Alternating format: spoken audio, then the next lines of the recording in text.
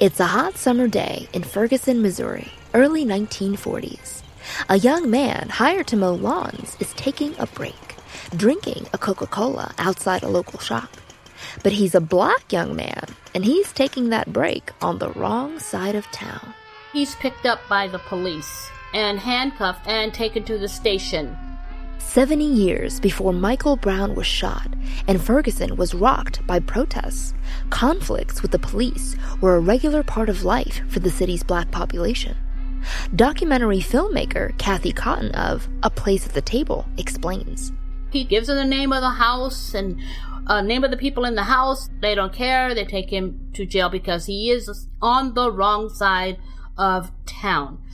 That was a normal occurrence for a lot of black people if you were walking in a white neighborhood. There's a mindset that has been in this country from day one. Hopefully, we're going to try to change that somehow, but we'll see. We'll see how it goes. This is a story about opportunities, who gets them and who doesn't. That teenager the police picked up, his name was Roy Clay. And years later, when he was finally given an opportunity to shine, when he was finally allowed to show the world what kind of work he could do, Roy Clay would remake one of the world's most powerful tech companies. And when he did, he also lifted up a whole generation of tech pioneers. I'm Saran Yitbarek, and this is Command Line Heroes, an original podcast from Red Hat.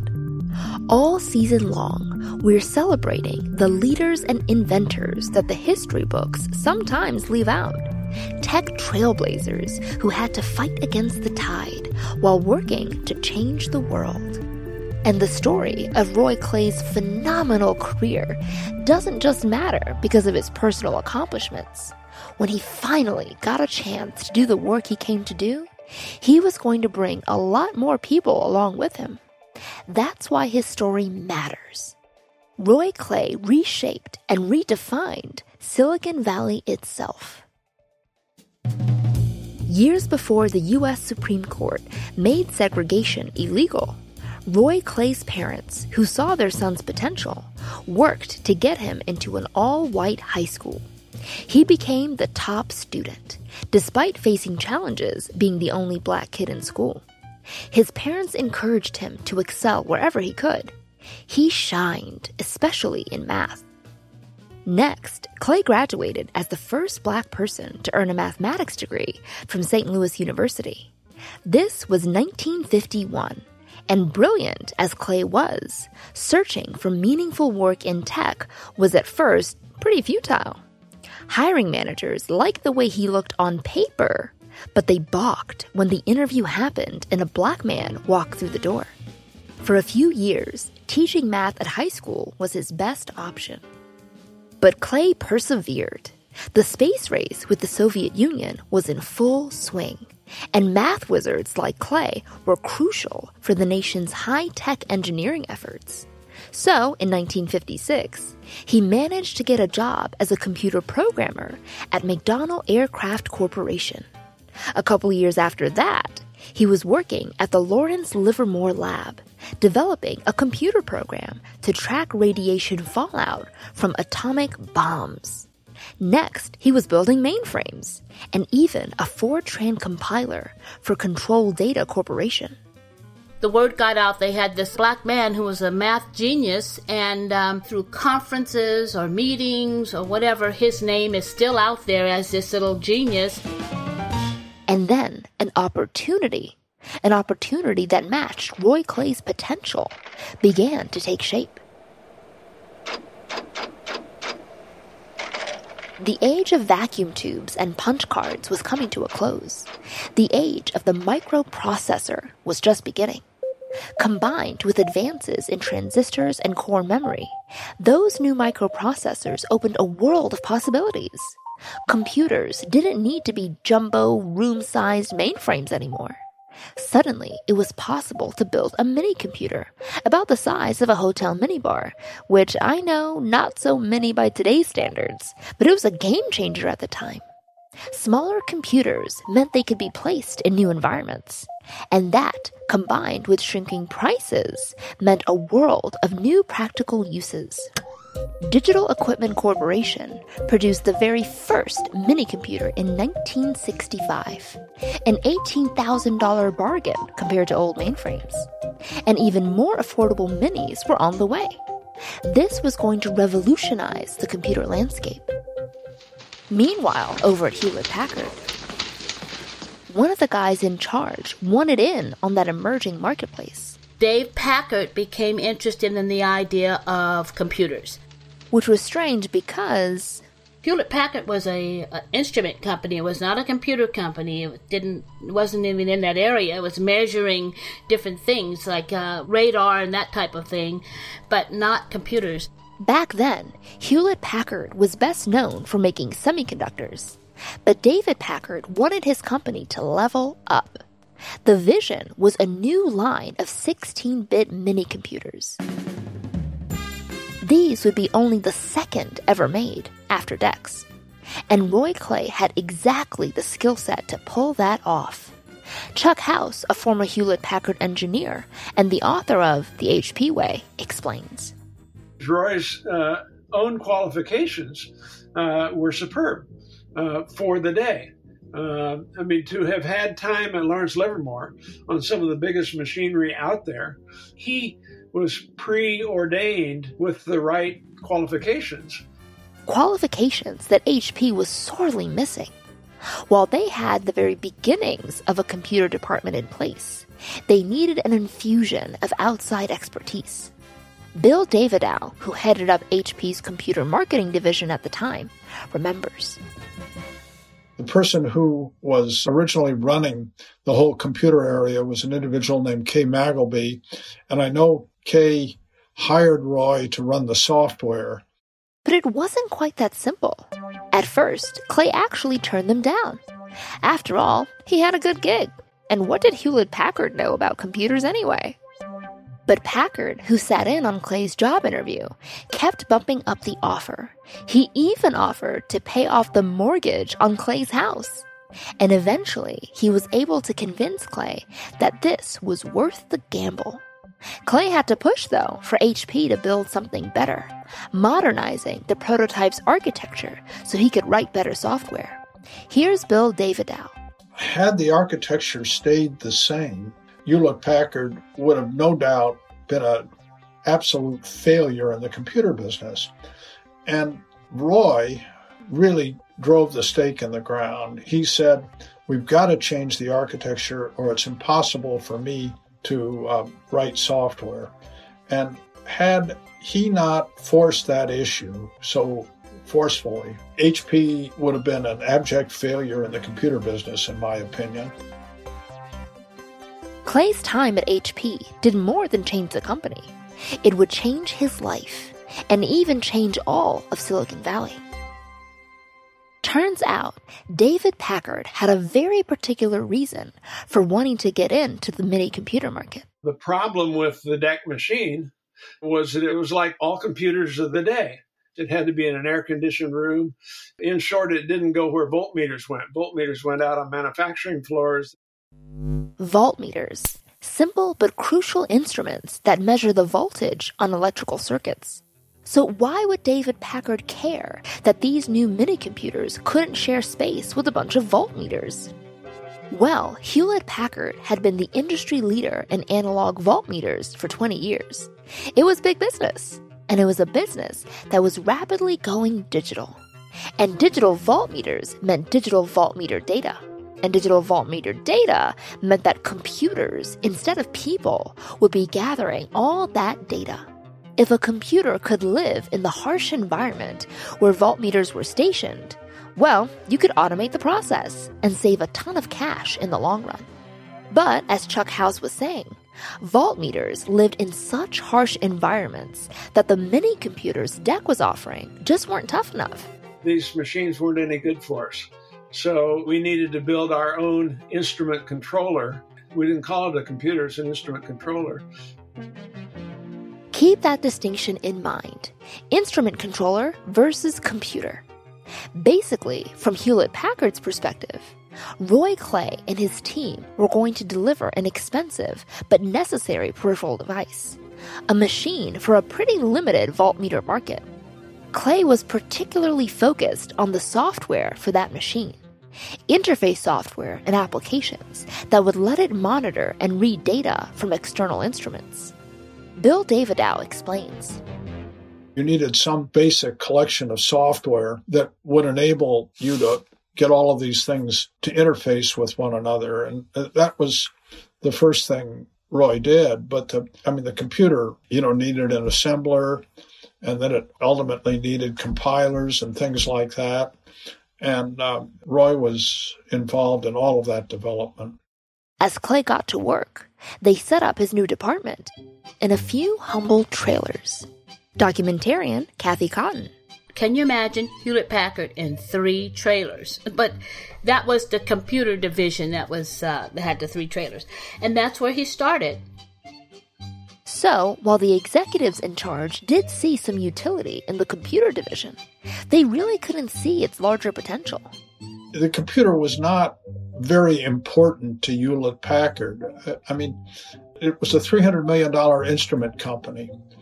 And here was this little group that was trying to get a computer business going. And yet, what Roy Clay eventually helped deliver, Hewlett-Packard's very first computer, would lead to so much more than those executives imagined.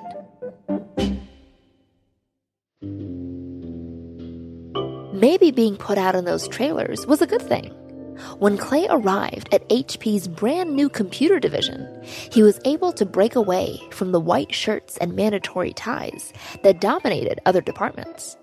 His team was relaxed, unorthodox, and since they were stuck in trailers, they came and went as they pleased. He loved to play golf, so he and some of his team would go play from 6:30 to 9:30. They would stroll in somewhere between 10 and noon from their golf game, and Hewlett just blew a head gasket over this. It wouldn't be the last time Clay and Hewlett clashed. In fact, Hewlett gained a reputation for disliking the man that David Packard had put in charge. Things were kind of at a stalemate until one night Hewlett was an inveterate tinkerer, and he had one of these machines at home, and on a Friday night at 10 p.m., his machine failed. And he called the plant for the hotline and got Roy's team. He said, "What are you doing there at 10 at night?" They said, "Well, we work more than 40 hours. They just happen to be different hours than you told us to." Soon enough, those late nights produced the 2116A. Hewlett-Packard's first computer. Like Chuck House mentioned, the machine was designed for factory floors in harsh environments.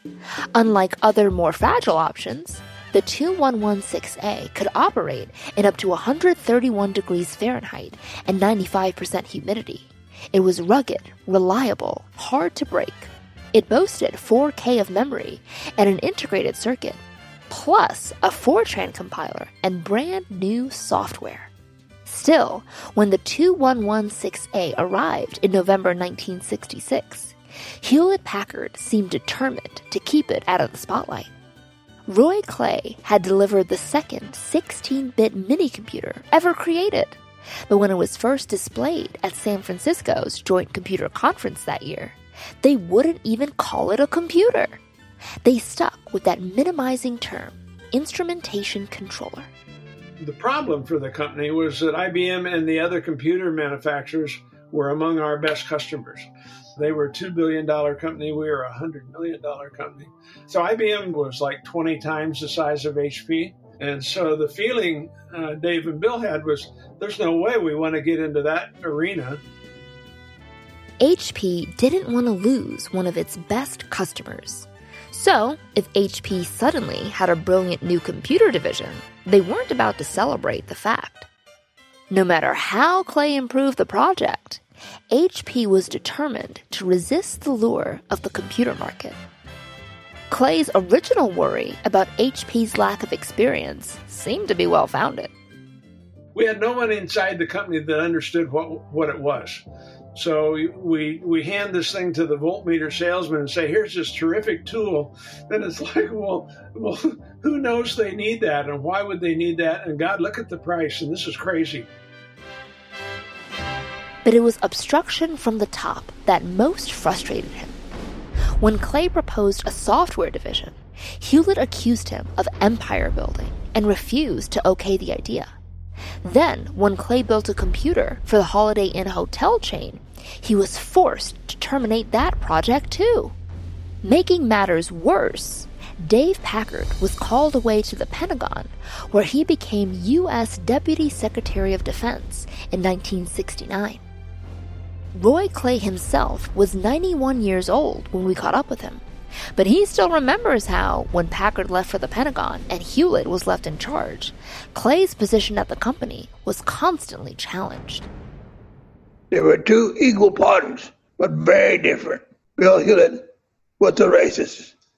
He didn't think a black person ought to be at the top of anything. Dave Packard, on the other hand, put me at the top of what he wanted to do. Dave Packard went to the Pentagon. Bill Hewlett was left alone. I had no respect for Bill Hewlett, none, not then nor now. My wife told me, why don't you quit? And that's exactly what he did. But not everybody was looking to shut Roy Clay down. Tom Perkins was a coworker of his at HP. He was also leaving to set up his now famous venture capital firm, Kleiner Perkins Caulfield and Byers. Today, Perkins' VC firm commands more than $9 billion in funds. But back then, he was just looking for his first IPO. Even if Bill Hewlett didn't see it, Tom Perkins thought Clay's work on those Holiday Inn computers had a lot of potential. So, thanks to Perkins' help, Clay and other employees from HP's computer division took all that work from the abandoned Holiday Inn project and turned it into a computer company of their own, Tandem Computers. The company went public in 1977, and sales jumped, reaching $312 million by 1982. Clay later made the argument that IPO for Tandem was the moment that really invented Silicon Valley. And he had a point. When venture capital arrived on the scene and massive IPOs could be negotiated, it opened the floodgates. Suddenly, innovation didn't have to come from behemoths like Hewlett-Packard.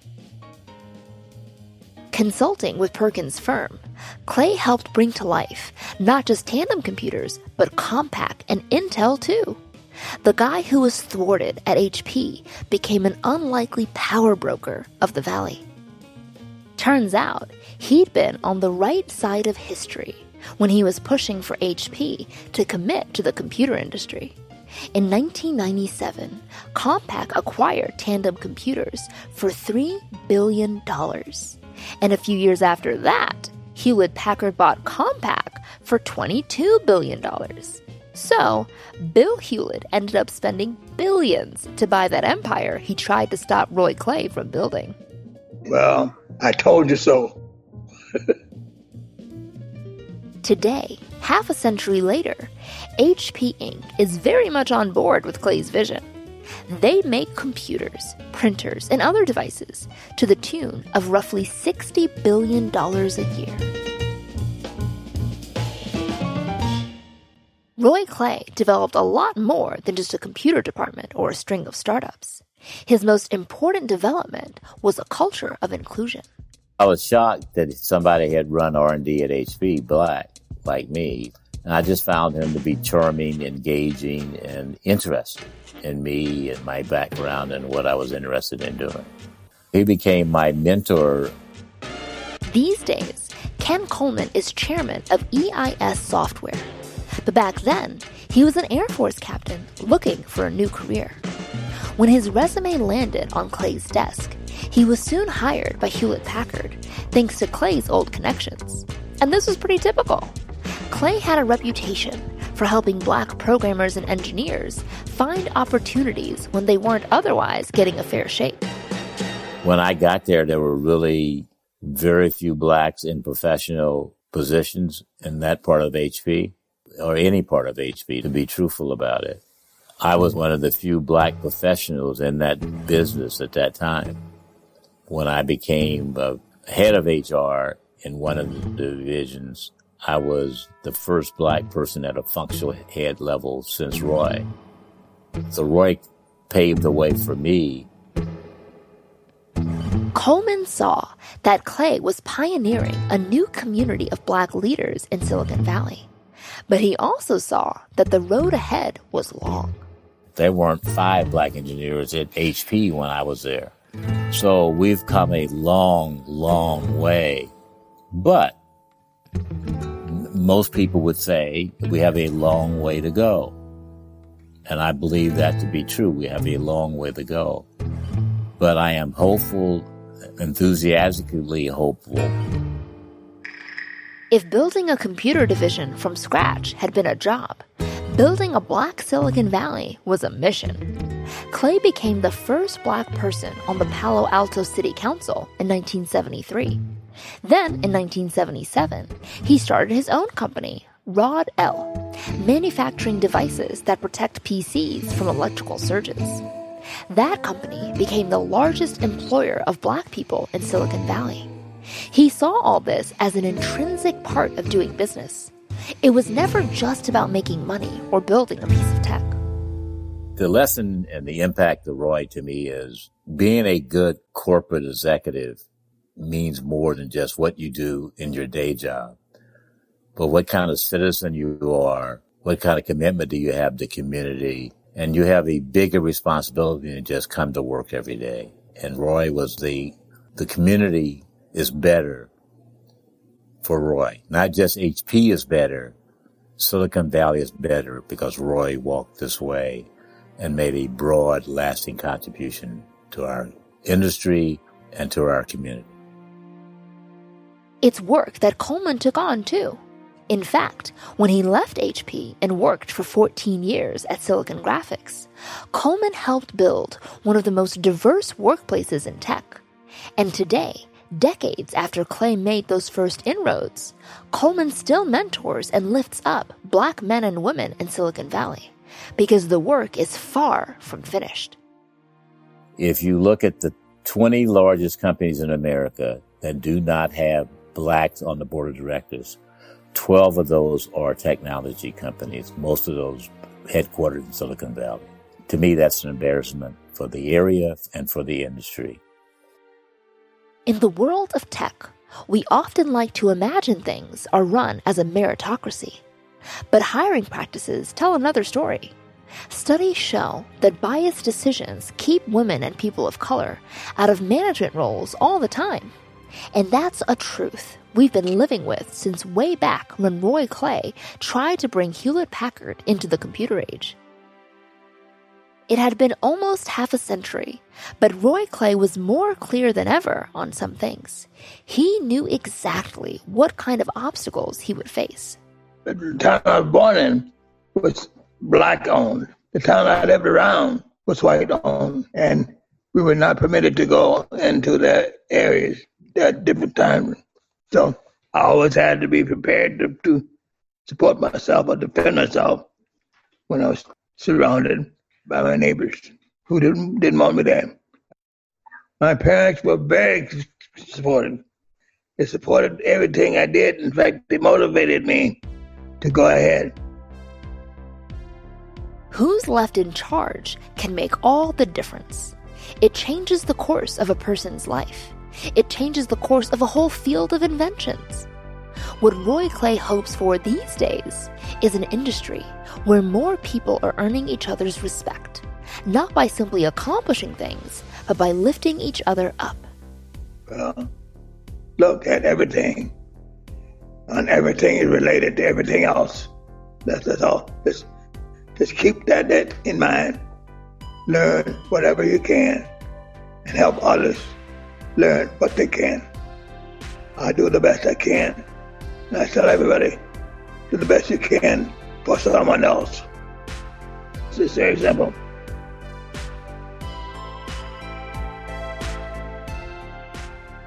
Roy Clay can rest assured he's made that change in the lives of many others.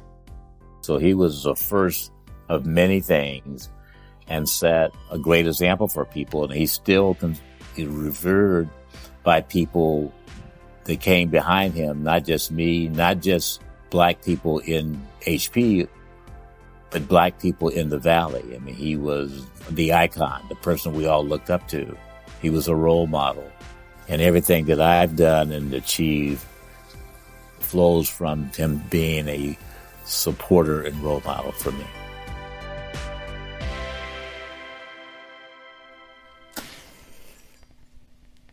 Clay studied by candlelight when he was a child.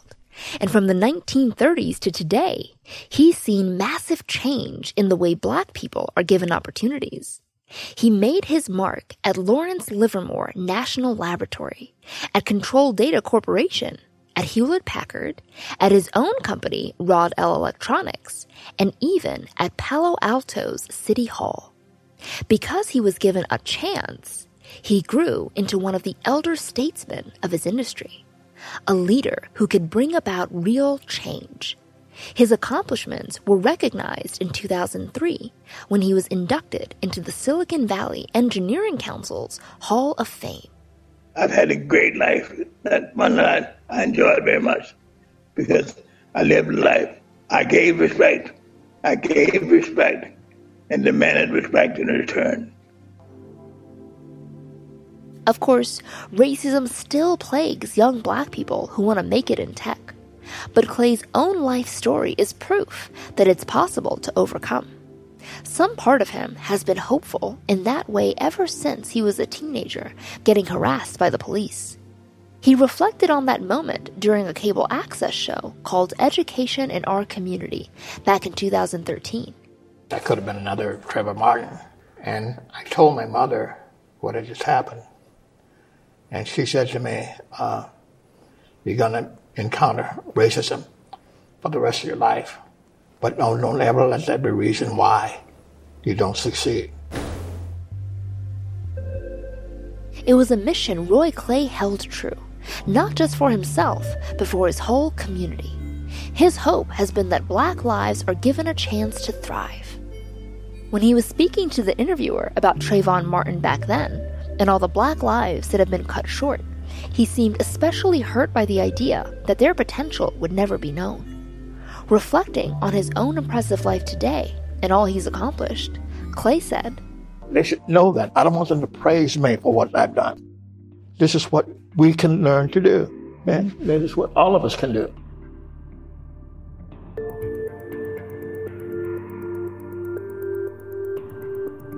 This is Command Line Heroes, an original podcast from Red Hat.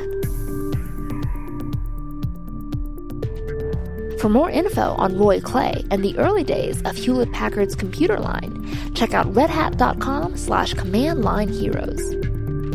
Next time, we're learning about the woman whose work on flight trajectories helped NASA put Neil Armstrong on the moon. In the meantime, I'm Saranyat Barak. Thanks for listening, and keep on coding.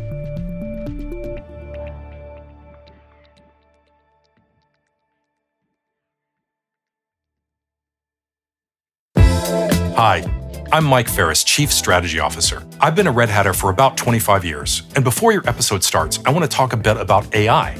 The hot topic right now is foundation models, and those are important, but at Red Hat, we see them as just a piece of the larger AI infrastructure. And here's what I mean by that.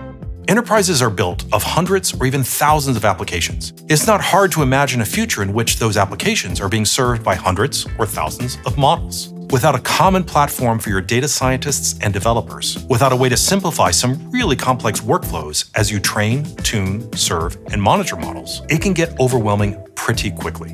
And that's why we've built Red Hat OpenShift AI, a platform where everyone is working together on the same page to build and deploy AI models and applications with transparency and control. Find out how at redhat.com.